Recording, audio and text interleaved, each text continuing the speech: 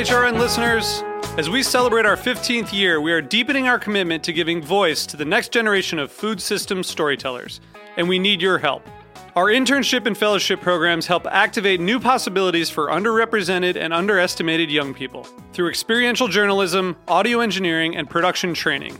Through these unique programs, HRN helps food equity stewards build essential workforce readiness skills that expand their potential and foster economic mobility. Please consider supporting these critical programs. And with a minimum donation, you can be entered to win a dinner for two at an amazing restaurant in one of 8 cities and tickets to a concert at a great venue in one of those cities. We have incredible partners across the country who have donated, as they also share our passion for helping to educate the next generation of food systems storytellers. Check out heritageradionetwork.org/15 to donate and enter to win today. That's heritageradionetwork.org/15 to donate and enter to win today. And make sure you donate before March 31st. Thank you.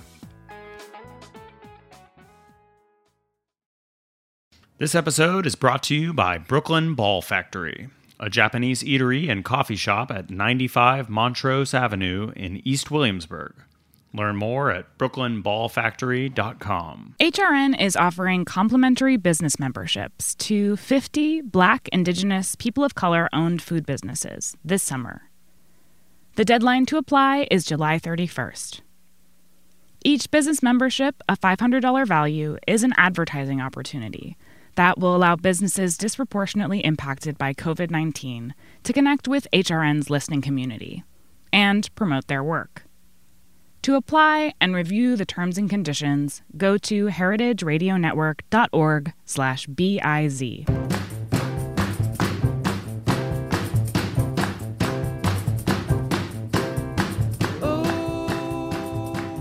Hey, you're listening to Eat Your Words on Heritage Radio Network, and I'm your host, Kathy Airway.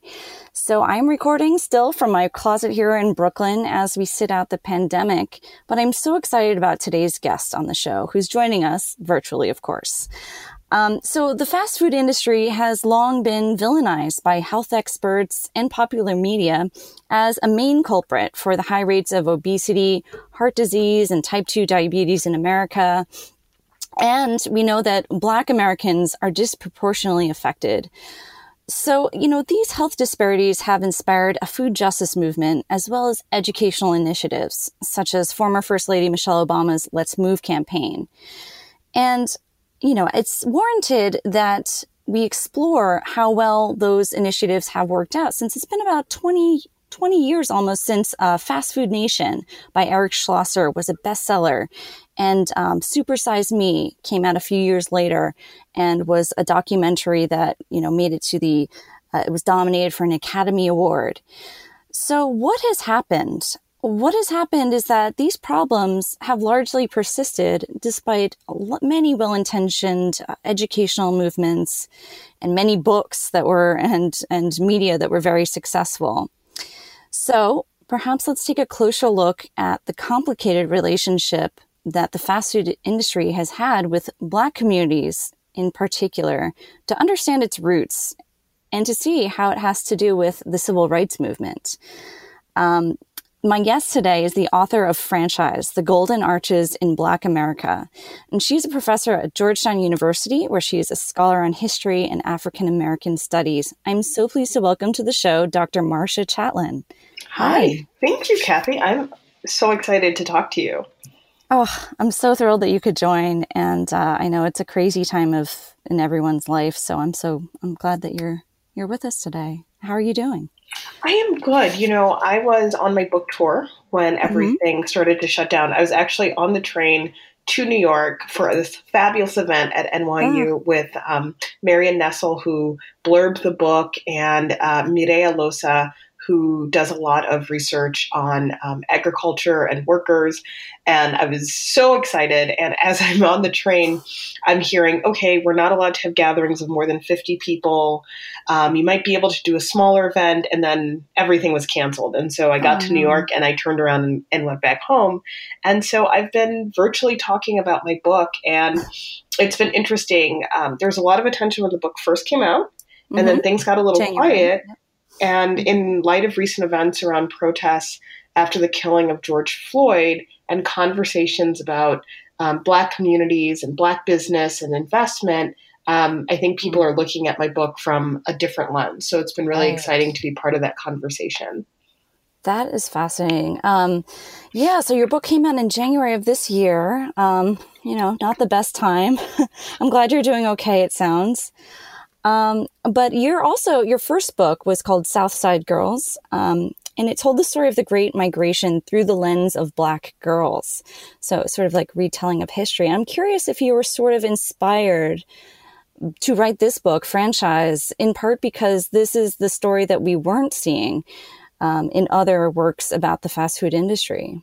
So the reason I wrote this book is because I was so curious about the ways that there was a subculture within fast food, and that is African-American franchise owners and the ways that they underwrote a lot of cultural activities and sponsored a lot of events that were geared towards African-Americans. And so when my first book was looking at the urbanization of African-American populations out of the South into the North, this book looks at the ways that African-Americans as a viable consumer market, as a class of people who are slowly being brought into American consumerism after the civil rights movement. How does that intersect with fast food, which is often kind of pointed to as one of the plagues within these communities? And, so much of the ways that we talk about fast food and racial health disparities is about blaming people for the things they eat. But I really wanted to explore how these choices were made available in the first place. Yeah, right.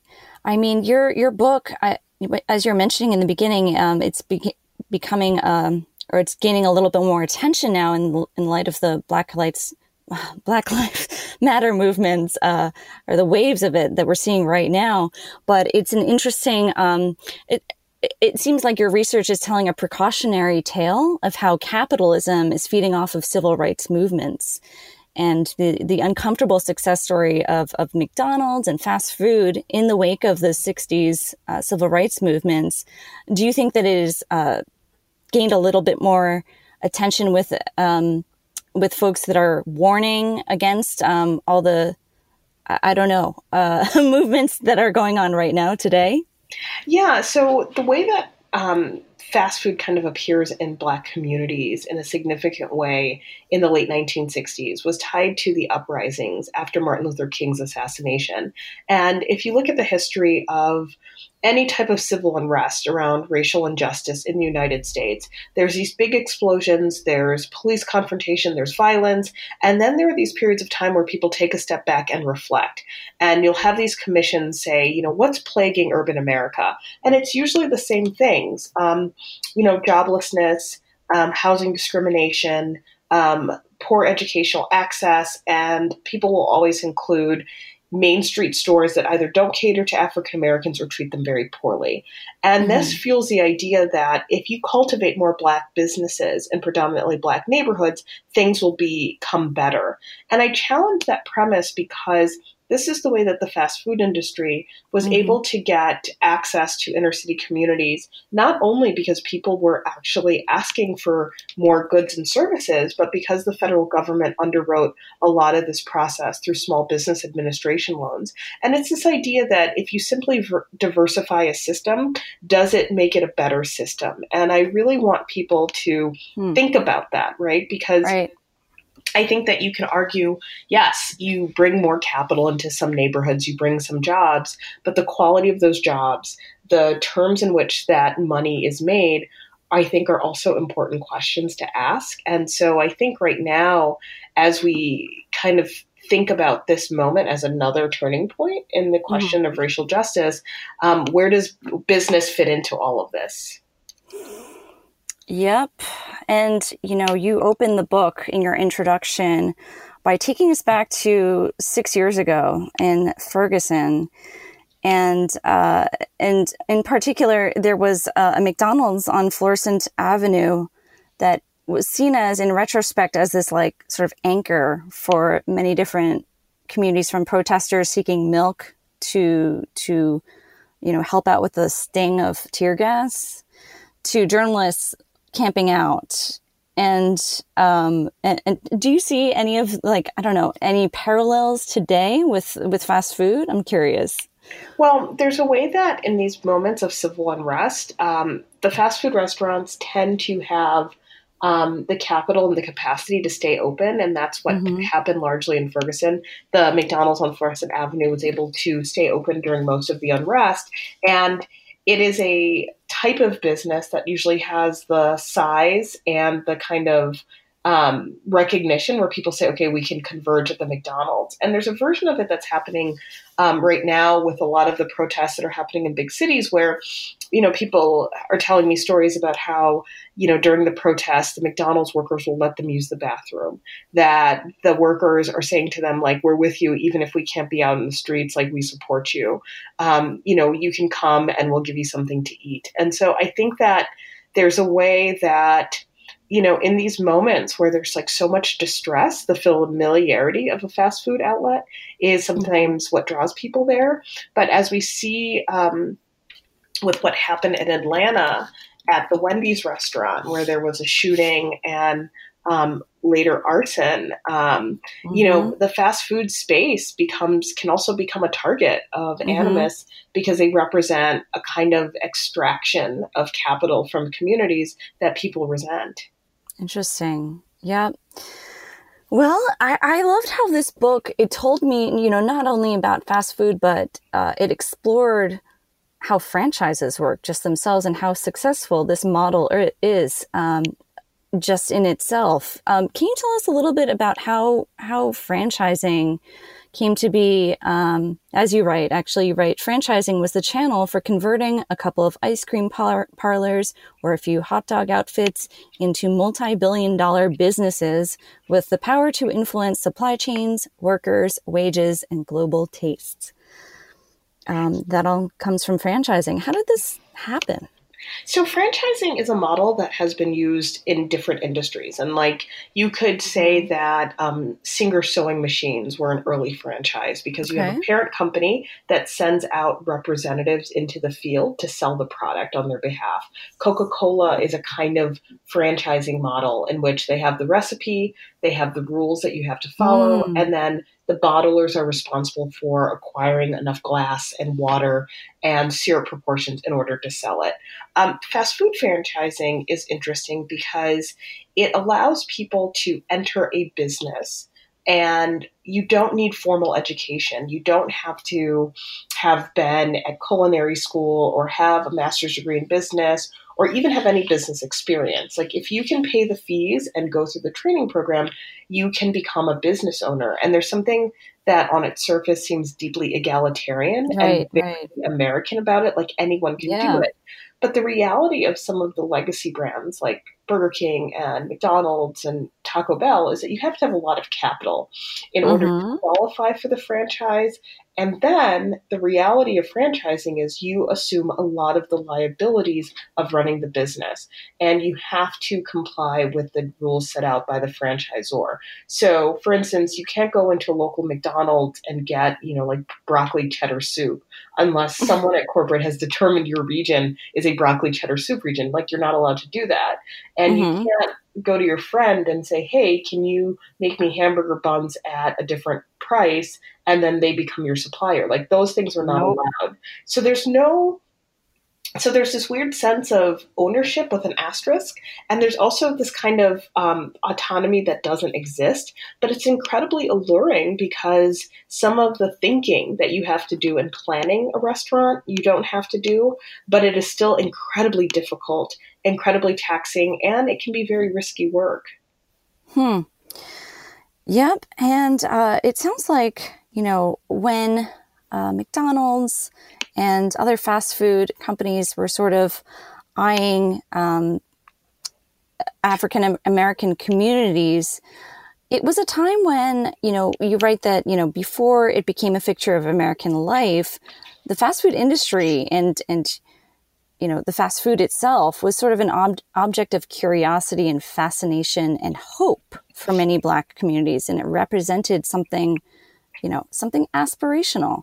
So was it necessarily difficult for fast food businesses to reach the Black community in the way that it did so successfully, or did they create some of that, those sort of aspirational, I mean, I'm sure they created all that branding, but how did that exactly happen?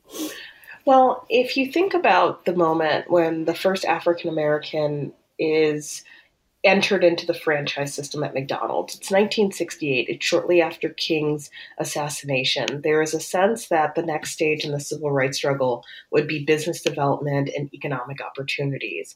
And I often remind people that at 68, African Americans are only enjoying 4 years of federal protection in terms of access to public accommodation. So there's only right, 4 so from the Civil Rights Act of 1964, is that right? Exactly, Yeah, right? okay. The Civil Rights Act of 1964, while it didn't eliminate discrimination entirely, of course, but what it does, it opens up the possibility that, like, you could go into a place and you don't have to be subjected to a colored-only window, and a waitress or a manager can't refuse you service.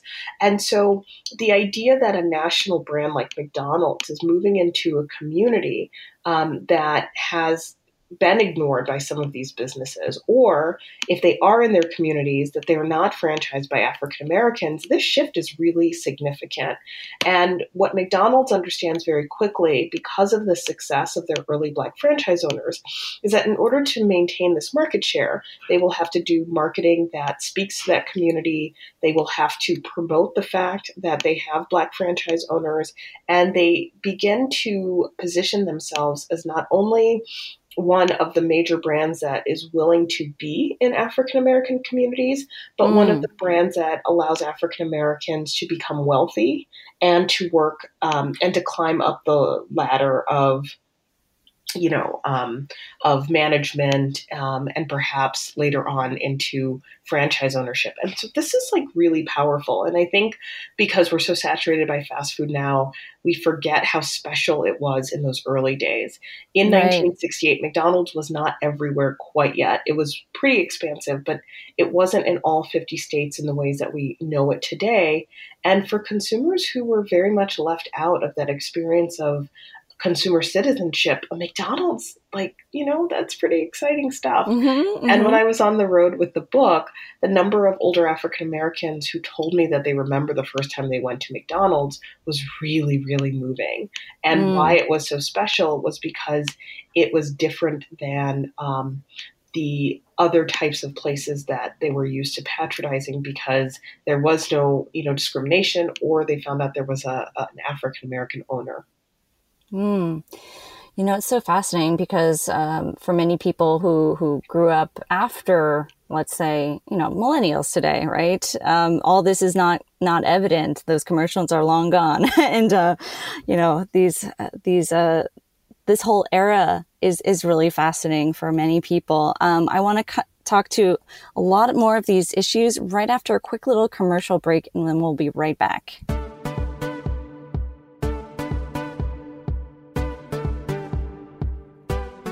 This episode is brought to you by Brooklyn Ball Factory, a Japanese eatery and coffee shop at 95 Montrose Avenue in East Williamsburg. Brooklyn Ball Factory uses the best ingredients to make Japanese comfort food, like their bento boxes featuring meatballs, grilled veggies, Japanese fried chicken, or pork shabu shabu. Plus, visit Brooklyn Ball Factory's sister restaurants, Momo Sushi Shack, Samurai Papa, Samurai Mama, Bozu, and Kitade Shokudo. Learn more at brooklynballfactory.com. Okay, we're back chatting with Dr. Marcia Chatelain. Her latest book is called Franchise and explores the relationship with Black communities and fast food. So we were just talking a little bit about how you were mentioning how older African Americans had this sort of rosy view of McDonald's on your book tours. Now that you mentioned, book tours, what kind of response have you gotten as a whole since you've been traveling around for this book? I'm curious. It has been amazing because most, if not all, people have been to McDonald's. Rarely do I always go to an event. I say, is there anyone here who does not know what McDonald's is? And everyone kind of laughs. So it's something that everyone has an experience of. But one of the things that I think people find compelling is that depending on your race and where you grew up, this part of the story is completely invisible to you. And the opportunity to kind of make those connections to something that is so ubiquitous, but is even more meaningful or has this kind of deeper layer is really, really exciting. And, on the road, you meet people who have had careers with McDonald's. I've been approached by people who were former McDonald's corporate executives who were part of the diversity initiatives that I write about, people who fondly remember some of the Black franchise owners I talk about. I've met a few people who talk about how their family got into fast food franchising, and in some cases it was an incredible success, and in others it was incredibly hard on the family to try to maintain these restaurants because it's very grueling work for everyone involved. And then there were folks who, they say that they appreciate having an opportunity to understand an experience of race and, a frame of how different communities perceive the same thing. Because one of the things that I really wanted to highlight in this book is that just because we have a similar familiarity with something, it doesn't mean it means the same thing in all of our communities. Yeah, that's absolutely evident throughout this book. And I have to say that there's some really kind of fun chapters that explore the ways that fast food franchises have sought to reach more Black customers and, and franchisees as well. For instance, in chapter 5, where we're seeing, all these new menu options that sort of catered to folks. You write about a campaign that dealt with soul. Can you tell us a little bit about that? Oh, yikes. So some of this stuff is really cringy. And, if you have an afternoon available, I would recommend going to YouTube and watching some of these old commercials because, on one hand, you can say it's pandering and it's slightly problematic, the ways that Black consumers are rendered in these ads. It's very, what's the word? A lot of slang, a lot of trying to be cool. And while I take those criticisms seriously, I try to offer a different reading about, again, what does it mean for a Black consumer to feel like they see themselves represented in major advertising for a brand. And the fact that a lot of this was the work of African-American advertising notable Tom Burrell, as well as a market research firm called Viewpoint that really was trying to translate for these large corporations what it meant to try to be a presence in Black communities. And in some ways, it was really exciting and thoughtful. And in some other ways, it was kind of embarrassing. But I think the idea that there could be this incredible market of people with a lot of money to spend and a lot of desire to see themselves, and these different strategies that later became the shorthand or the genre of how you do these advertising initiatives is pretty interesting to me. Sometimes they tried to do it with food products. And so I talk about the early chicken sandwich, and it had very modest impact on consumers initially, but they worked with the idea of the chicken sandwich to make it something really popular. And then there were these other ideas. There were onion nuggets that gave people gas, and a McBeef steak sandwich that's supposed to be like eating steak, but it wasn't. But I think that the ways that corporations try to get to know people in order to create more desires and trying to meet those desires is something that I always find really, really interesting. Well, you raised the chicken sandwich, the fried chicken sandwich example. I feel like that's really prevalent. A lot of people are crazy about some of those Chick-fil-A sandwiches and the Popeyes chicken sandwiches. But it sounds like the first, fast food version, McDonald's in the mid-'80s, was sort of an analog to something. You write that it was something that it was enjoyed in the South, for a very long time. It was fried chicken sandwich between two slices of white bread. So was that catered especially to the Black community, you think? Well, it wasn't really. It's kind of murky if this Mm-hmm. was something that was specifically done for this community. But this is what I do know. Um, when the test marketing of the chicken sandwich happened, they tried it out on African American consumers, and it was really interesting to read how people in the late 70s and early 80s perceived fast food chicken. Kentucky Fried Chicken was making a huge impact in the fast food world and had been the leader in chicken. And McDonald's wanted to see if it should get into fried chicken, what should it do? So the concept was like a chicken hamburger almost. And initially, African American consumers were like, what is this thing? There's mayonnaise on it instead of gravy. There's no bone. It's kind of flat. It's a weird patty. And the conclusion was that you didn't have to necessarily tweak the recipe to make it more delicious. You simply had to convince people that this was something special that was made for them. And I think that's really, really powerful because in many ways, people don't, after a certain age, love the taste of fast food, but the kind of memories and the type of emotions that are surrounding it are also really compelling. And so in some of the early market research, they found that African American adults didn't particularly love McDonald's, but their kids liked it. So they're willing to eat something there. And they were trying to develop products that adults would enjoy while they took their children there. And I think that, again, you can capture a market by just explaining to them, hey, this is what this food is for, and proceed accordingly, and people will do it. And okay, so fast forward, a few decades later, fast food is largely criticized for disproportionate, adverse health effects of the Black community. How do they respond? And how do they respond to this in your research? Well, I mean, McDonald's really just kind of took a lot of criticism as we get into the 80s and 90s to the present on like several fronts. So with the release of Super Size Me, they get rid of supersized products. They incorporate more of the salads, the healthy options, fast food. The Happy Meal becomes available with carrots and apples and milk, so there's these different ways if you add substitutions.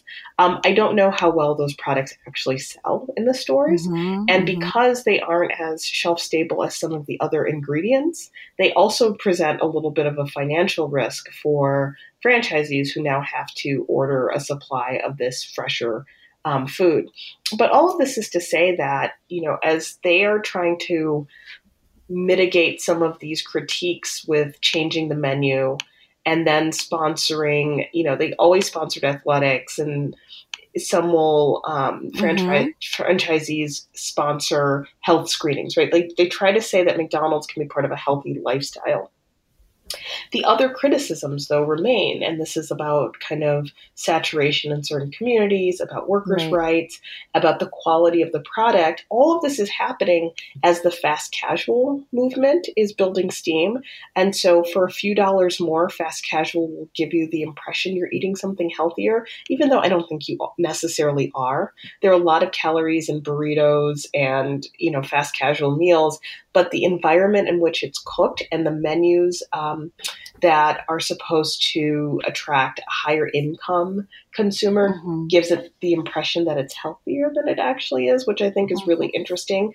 But what also is happening to McDonald's is that it is competing in a space that has more options, and the move of grocery stores to have more prepared foods now also floods the market in food that you can get really, really fast. So I think McDonald's increasingly will always be with us, but I think that it will be something that people pick up because they have very few options, and something that people consume if they have the least amount of money to spend, and that people who have a little bit more money will then start using restaurants that are priced a little bit higher or have a little bit more variety in their food.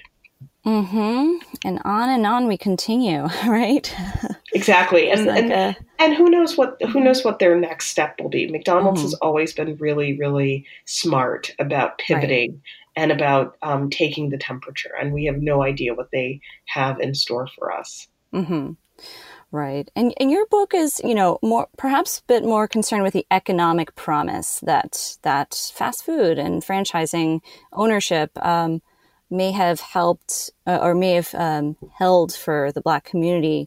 Do you think that it was helpful in lifting more the Black Americans economically throughout this time? Or do you think that the downsides of the health, adverse health effects, the obesity epidemic, how does that counter into your overall take on how successful this movement was? Well, one of the things that happens when people talk about the 1970s and these Black capitalism initiatives that were supported by the White House as well as civil rights organizations and celebrities, they often say it was a failure because they often look at projects that tried to bring manufacturing back to Black neighborhoods, or they'll point to ideas like Soul City, North Carolina, which was supposed to be a sustainable all-Black town that had federal funding. So they'll say, okay, this Black capitalism thing didn't work during this period. But what I would argue is that it worked so well that we couldn't even see its successes, and it wasn't fast food franchising. That's where all the success happened. You did get opportunities for African Americans to own a business in a time where lending with banks was really hard because of discrimination, where it was really hard to start your own business. The consequences of that have created a mixed legacy. I would be dishonest if I didn't say that the presence of African American franchise owners in Black communities has been an all negative, because a lot of these people have created incredible philanthropies. They've provided jobs for people who would have been shut out of job opportunities. They were able to advocate not only for more Black franchise owners, but for more African Americans to get white collar jobs within the McDonald's system. And it came at an incredibly high price. But at the end of the day, I don't believe that corporations are in any position to ever try to solve social ills. We actually have representative government to do that. We actually have taxes to do that. And so, I love burgers and I love French fries. And I think going out to eat is a real joy and a real pleasure. And I want that opportunity to be available to all people. What I don't want is to live in a society that the profits that a burger restaurant makes fundamentally changes whether or not a historically Black college can keep its door open. And I don't want it to have any impact on whether a school can have an after-school program, or if people have an opportunity to get a first job. Or I don't want a McDonald's to be the default senior center in a neighborhood because there's nowhere else to go, right? Like, I don't want that to set the tone on how we live in our public lives or in civil society. And so, this has been a very mixed legacy. And at the same time, I don't fault anyone for believing in this promise, because it really reflects the desperation and the hopes that people had during a time of a lot of instability and a lot of uncertainty. Well, I just love that you have brought this very complicated relationship to light in the retrospect of time, and we can look back at this and see this very, very, very complicated and bizarre, as you write, legacy that it has left. So what do you hope people take away from this book?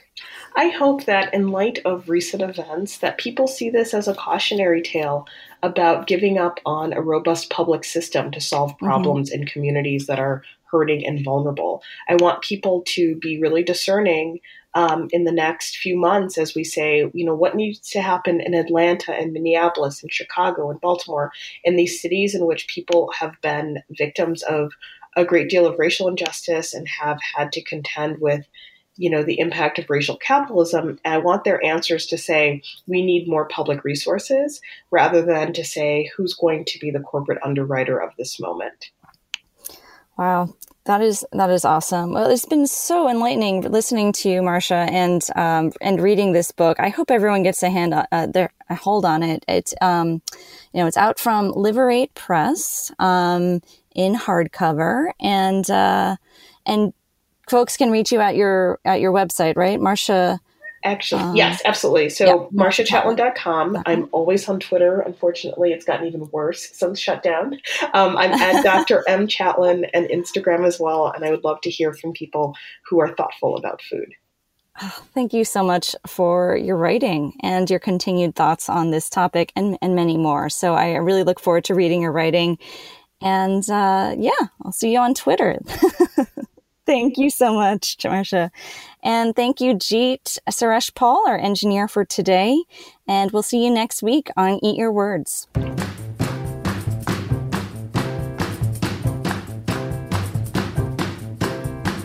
Eat Your Words is powered by Simplecast. Thanks for listening to Heritage Radio Network, food radio supported by you. For our freshest content and to learn more about our 10-year anniversary celebration, subscribe to our newsletter. Enter your email at the bottom of our website, heritageradionetwork.org. Connect with us on Instagram and Twitter at heritage_radio. You can also find us at facebook.com/Heritage Radio Network. Heritage Radio Network is a nonprofit organization driving conversations to make the world a better, fairer, and more delicious place. And we couldn't do it without support from listeners like you. Want to be a part of the food world's most innovative community? Subscribe to the shows you like, tell your friends, and please join the HRN family by becoming a member. Just click on the beating heart at the top right of our homepage. Thanks for listening.